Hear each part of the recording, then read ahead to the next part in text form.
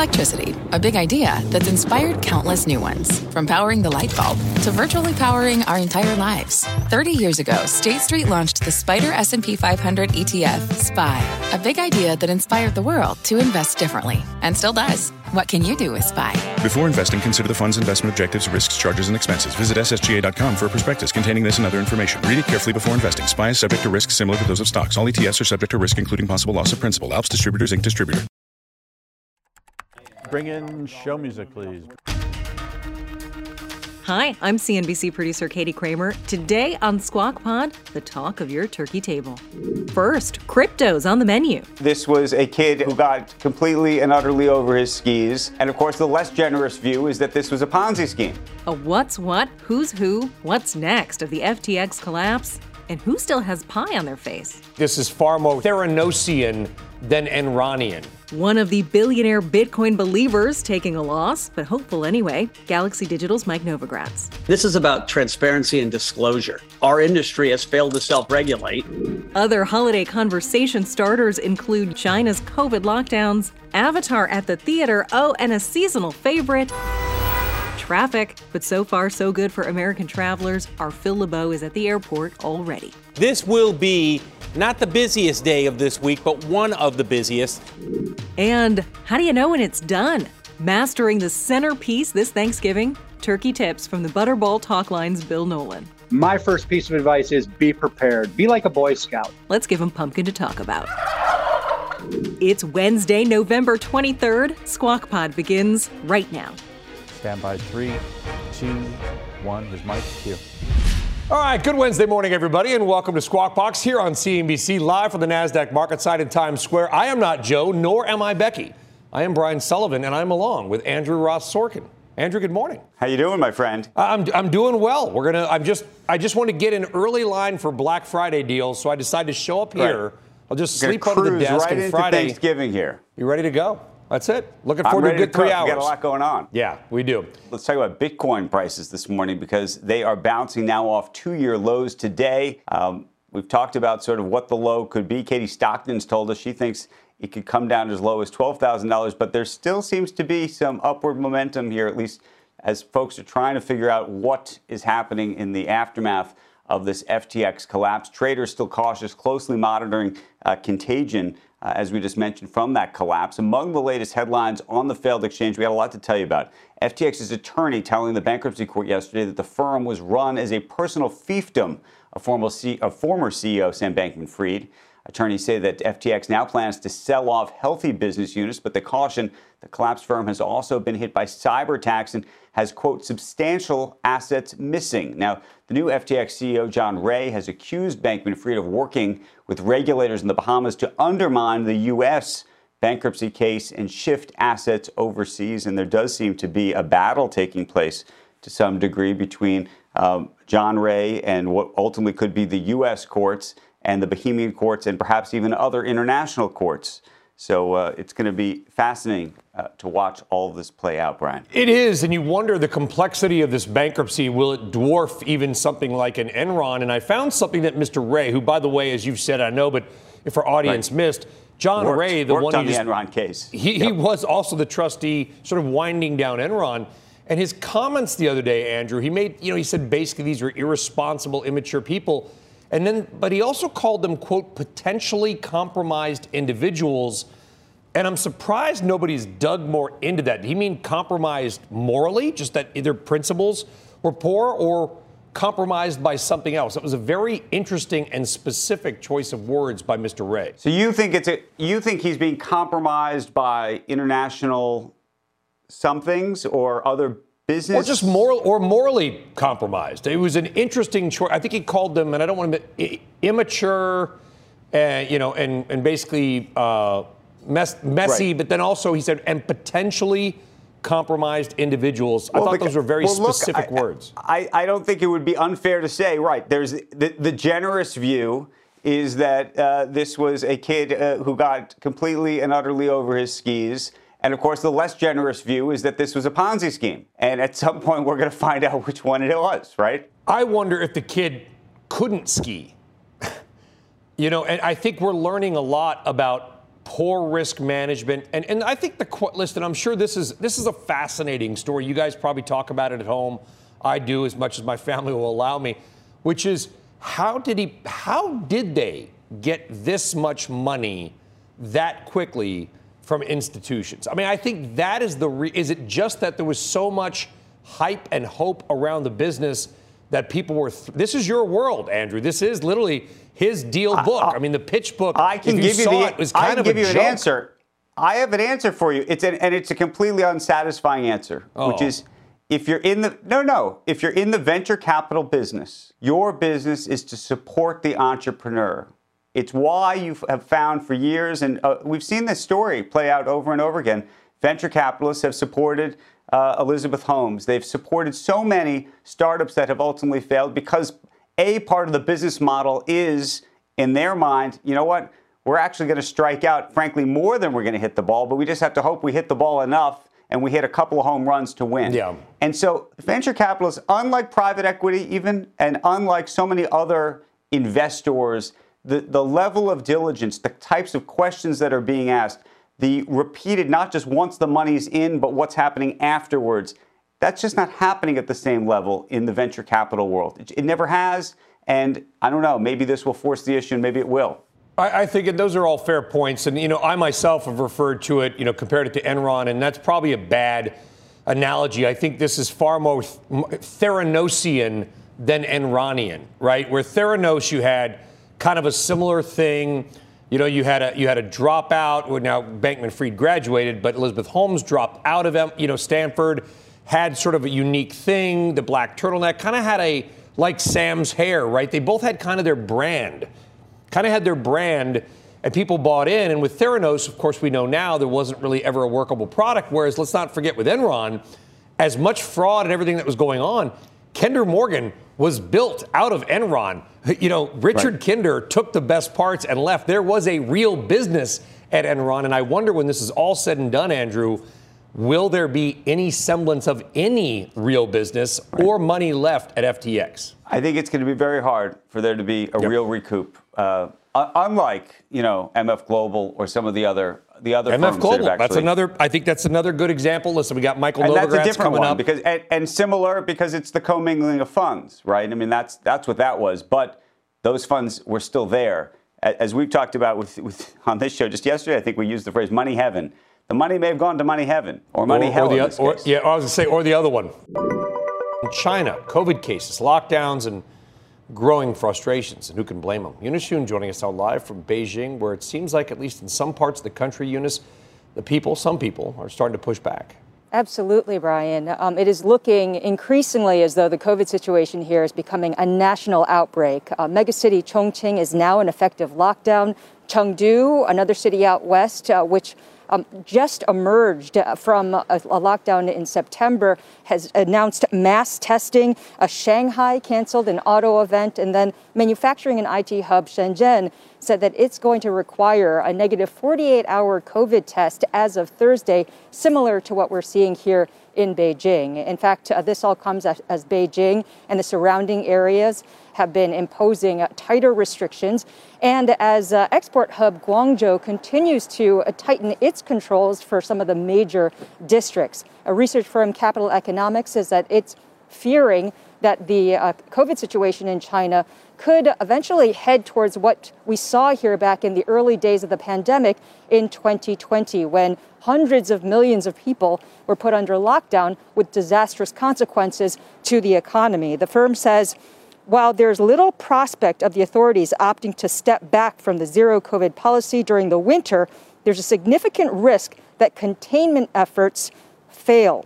Now, we had some fleeting good news out of Zhengzhou, which is China's iPhone city, yesterday, that the cases were falling. But today, videos emerged online that were obtained by AP, not verified by NBC, but would appear to show people who claim to be Foxconn workers clashing with authorities in hazmat suits. And they're shouting, "Give us our pay." Now, this is all coming as Foxconn had promised to new recruits that they would give them extra bonuses and higher pay if they agreed to live under the COVID controls. Brian? Yeah, and it's so hard to get any clear video out. I mean, just to have that little video up is pretty amazing, considering the fact that it is so tightly controlled, Eunice. I mean, again, you and I have been speaking for 2.5 years, and we're colleagues and we're friends as well. I know there's a lot of things it's probably you just can't say. What's it like for you? What's your day-to-day living there? Our viewers watch and they see you still there, and it's nighttime and in a mask outside by yourself. It's very different than here. What's it like for your day-to-day?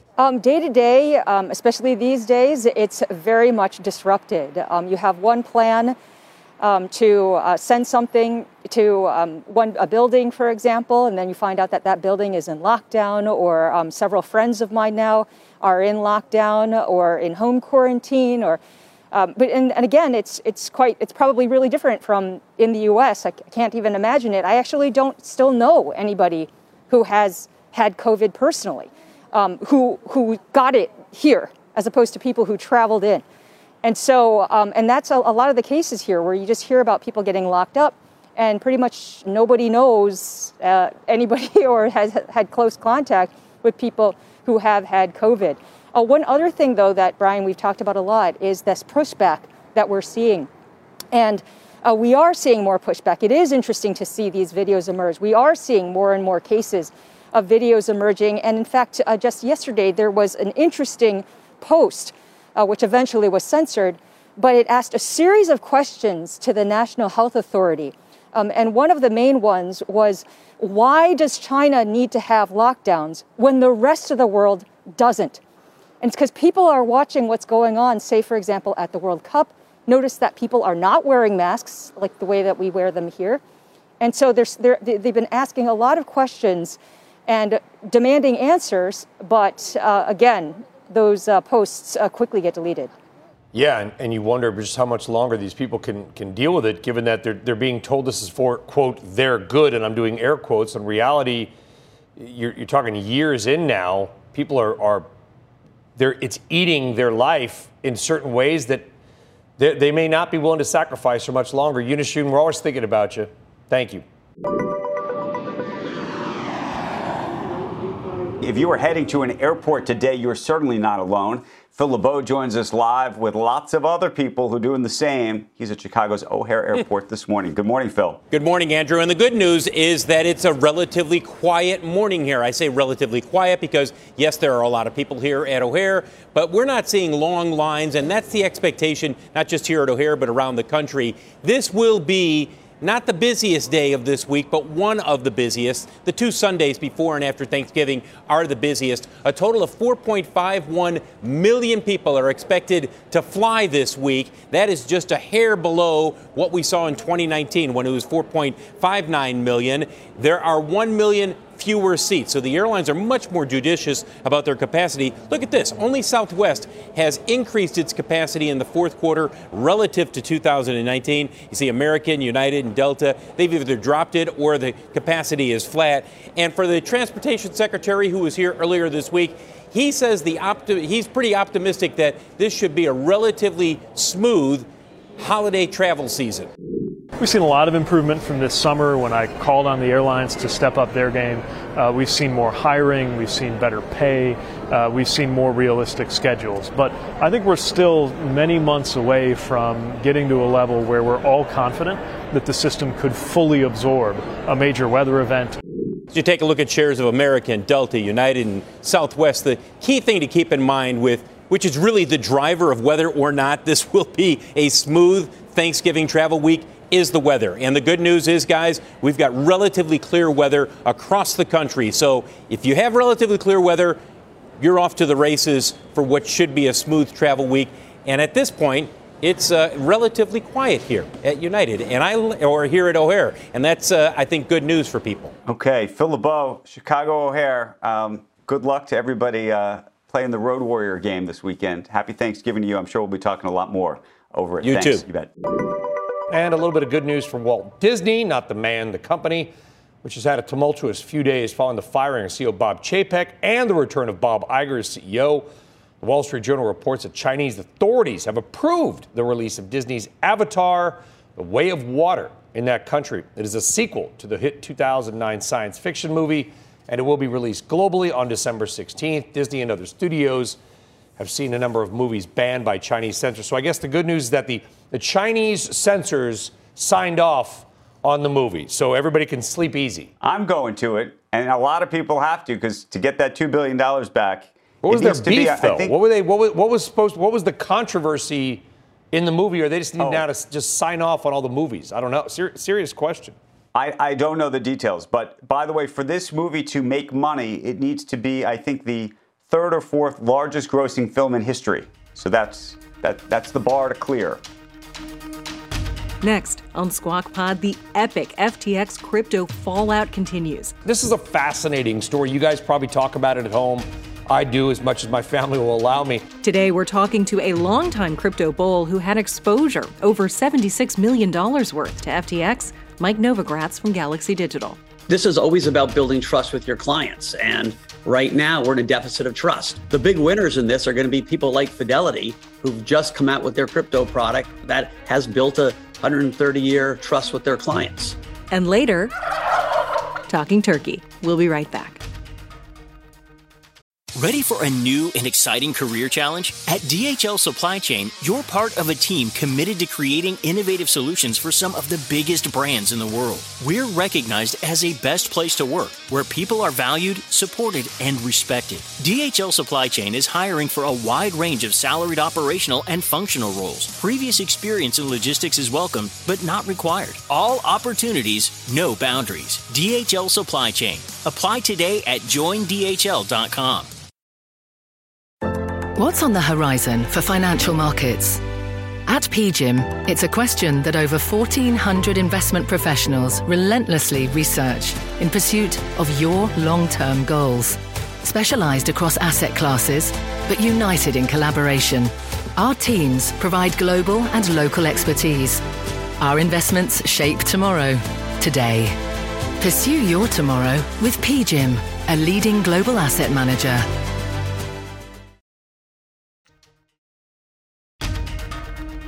You're listening to Squawk Pod. Q, Andrew. Good morning, and welcome back to Squawk Box, right here on CNBC, right here. Or I should say, good morning to us on Squawk Box, right here on CNBC. I'm Andrew Ross Sorkin, if I can remember my own name. Easy for I'm you here to with say. Brian Sullivan, That's who's me. in for Joe and for Becky. You're doing double duty, my friend. And we got the holiday season upon us. We're here. Some of us are here, yes, and I am in for Joe and Becky because it's the Wednesday before Thanksgiving. By the way, I'm also hosting a 6 p.m. special tonight. Seriously, wow. So that's just the you're cheap doing double plug. duty. It was only us. Who's left? Andrew, it was just us. It's like a couple others. What do you? We got to get to the markets. We'll talk about what you're going to be buying for Christmas on this Black Friday as we get ready. I've been looking up stuff to buy. All right, crypto prices, by the way, remain volatile. That's an understatement after the fallout from crypto exchange FTX. Now, former FTX CEO Sam Bankman-Fried is telling his former employees his own mismanagement of company assets and risk positions is what led to the sudden collapse. He wrote a letter to his staff. You can find it online. It's bizarre, like so much of this. In part, it's very long, by the way. In part of it, Bankman-Fried says that he, quote, did not realize the full extent of the margin position, nor did I realize the magnitude of the risk posed by a hyper-correlated crash, adding, quote, I deeply regret my oversight failure. The letter comes after lawyers for FTX blasted Sam Bankman-Fried's management in bankruptcy court yesterday, saying the former billionaire ran his company as a, quote, personal fiefdom, and that the firm spent substantial amounts of money on items unrelated to the business, like vacation homes in the Bahamas. Before we bring in our guest, Andrew, I want to say something. I know we call him former billionaire. We got to stop doing that. He was never a billionaire. I think we all know now it was just leverage and fake money, right? How do we know he was ever a billionaire? I mean, this goes to a question of what is money. But if you decide that crypto is not money, but at some point you were able to get money with crypto, and so was he a billionaire? I don't know. Is Elon Musk a billionaire? I think he is. Yeah, because he's got it in Tesla stock, right? He can take that stock and immediately sell it to you or me and get real money for that.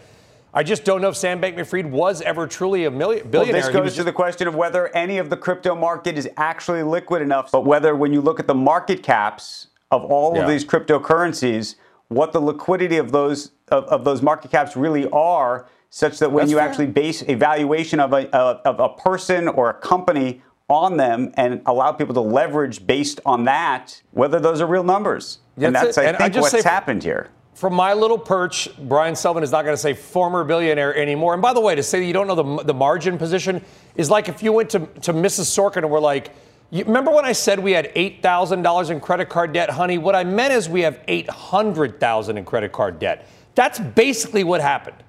I mean, it's running a business like running a lemonade stand. Joining us right now, Mike Novogratz, founder, chairman, and CEO of Galaxy Digital. Mike, it's great to see you. Want to first get your reaction to just the flood of news that we've gotten out of FTX, both from the company's new CEO, of course, who oversaw the upending of the bankruptcy for Enron, who believes that Sam Bankman-Fried treated this company like a personal fiefdom. And then on the other end, I want to talk about the regulatory aspect and what you think the future may hold. But first, as we've seen even memos coming out from Sam Bankman-Fried himself, what do you think? Yeah, it's shocking to me in some ways. You know, I had some young kids break into my apartment 4 years ago. They stole a couple laptops. And within 3 days, the NYPD had arrested them and they were in jail. I had Sam Bankman-Fried, who maybe I'm not a judge or a lawyer, but I read my contract, certainly did things with our coins that were illegal. And he's running around the Bahamas, giving press conferences, going on TV.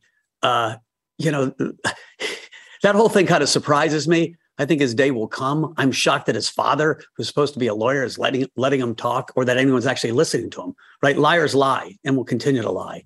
And so when you say that he did things with coins that he was not allowed to do, what are you specifically referring to? Because you had money on his contract. Exchange. When you deposit your crypto or your dollars on his exchange, you know, they're your coins, you've got title to them, and lending them to his family office was not part of the deal.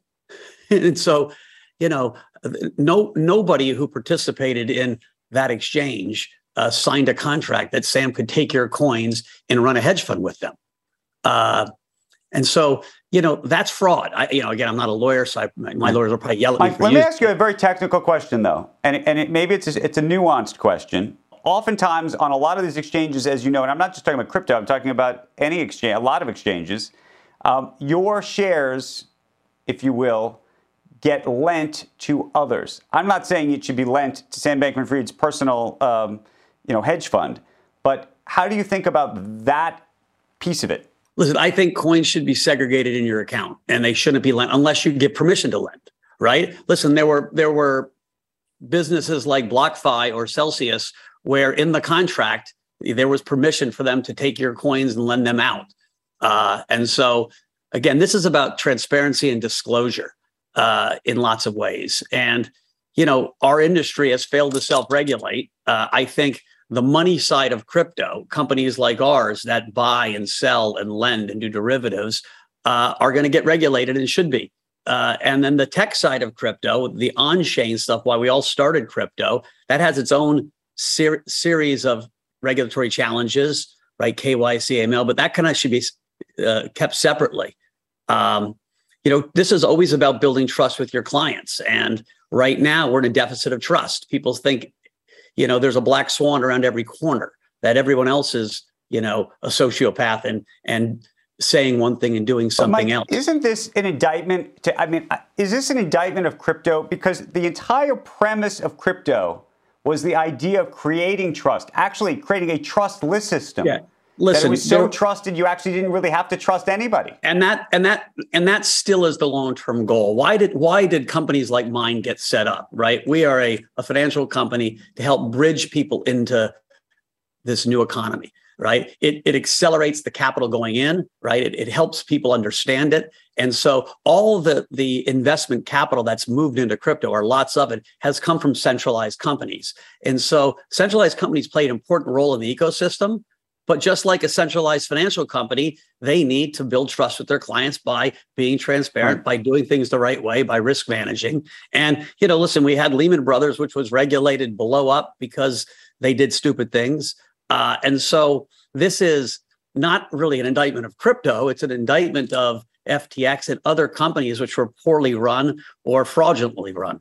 Well, Mike, it's Brian. I think we're waiting for an indictment, if you know what I mean. That said, we saw Cathie Wood step in. She picked up some Grayscale Bitcoin Trust. Do you feel like investors will or are going to take advantage of any crisis of confidence in this market? And by the way, do we have a crisis of confidence in this market? Yeah, we certainly have a crisis of confidence in this market, and we're not out of the woods yet, right? There's a lot of... Or the Cathie Woods. There's a lot of daisy chain effect going on.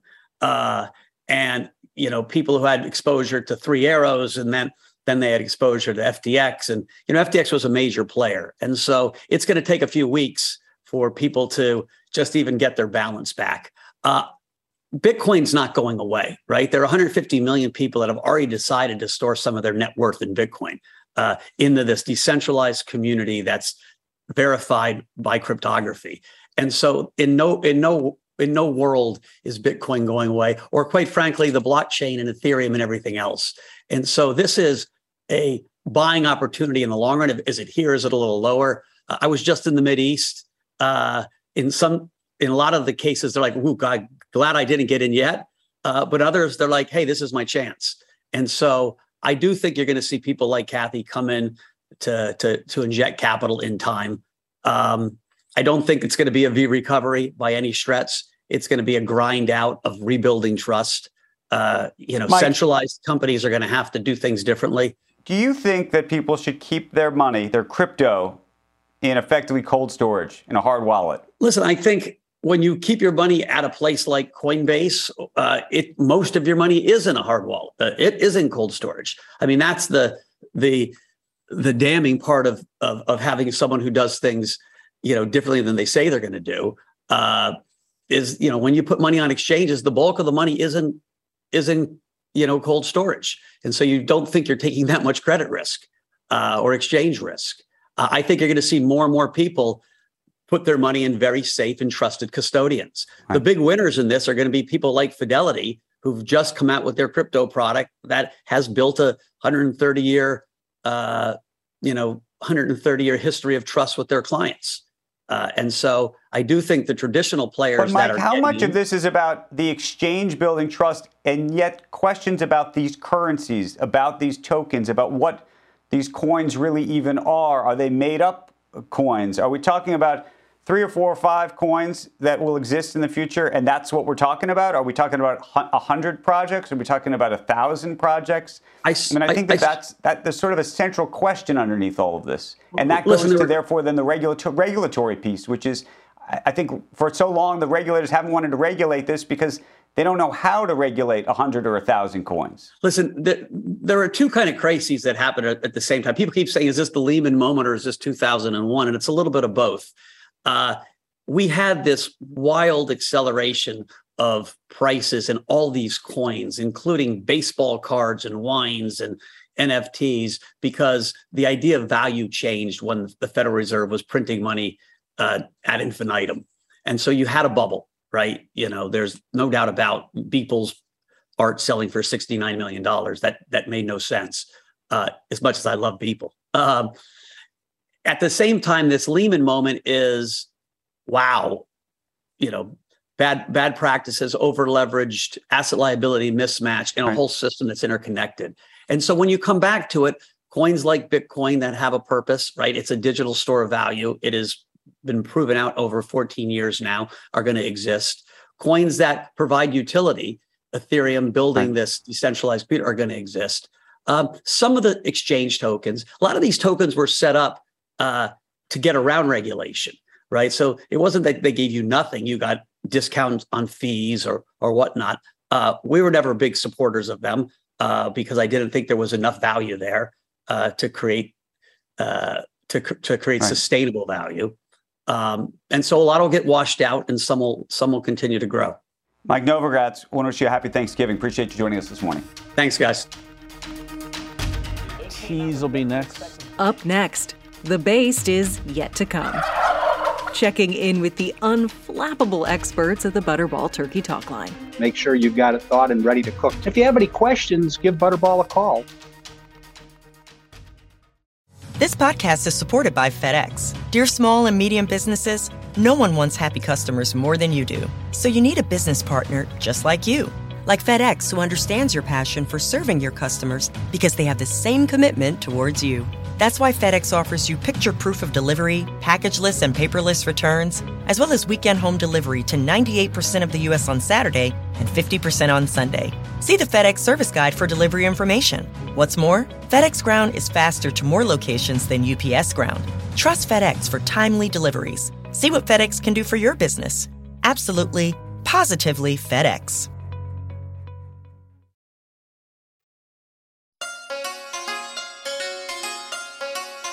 Welcome back to Squawk Pod from CNBC, where we're enjoying a regular Turkey Day tradition here on Squawk Box. I'll hand it over to Brian Sullivan. It is time to talk turkey. It is the day before Thanksgiving, I'm told. And if you are feeling stress and anxiety about prepping the holiday feast, do not sweat it. Maybe have a couple of adult beverages. But also the folks at Butterball are going to help you avoid foul play.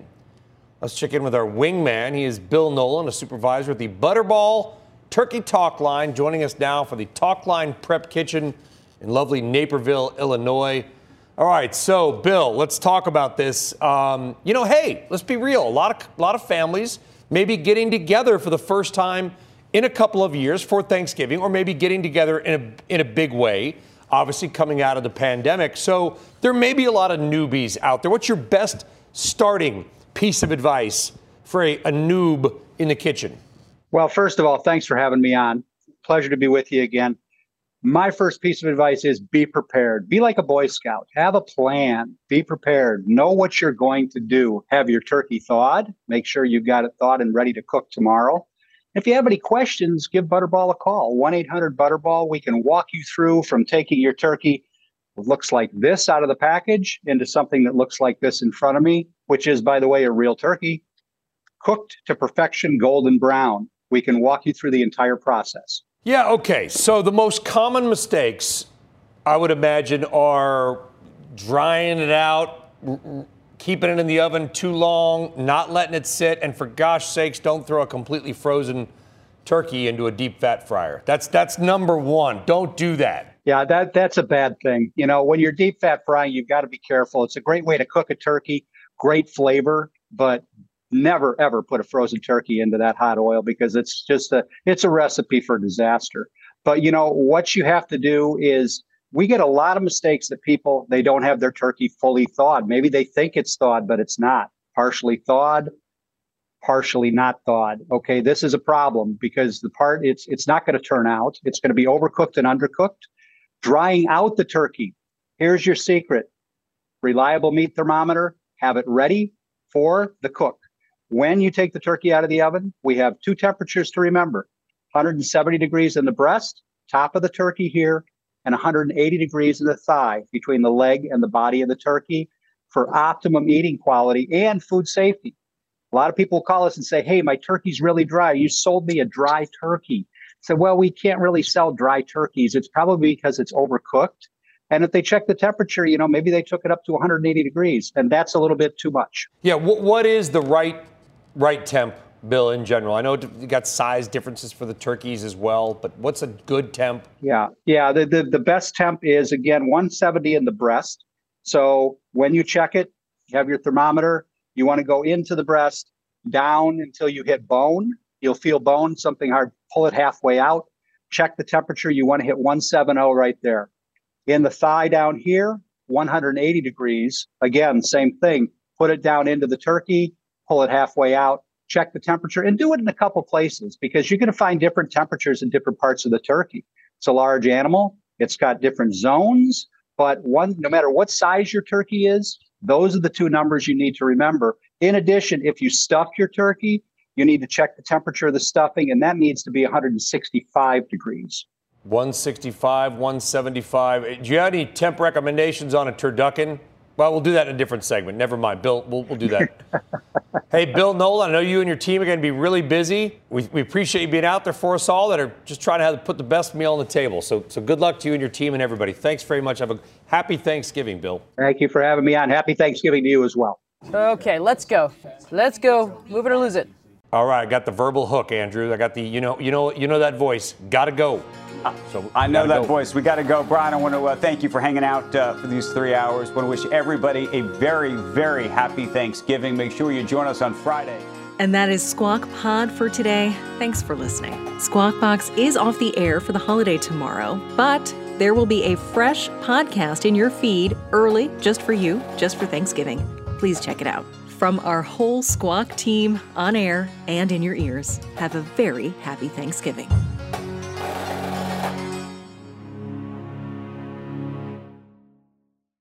This podcast is supported by FedEx. Dear small and medium businesses, no one wants happy customers more than you do. So you need a business partner just like you.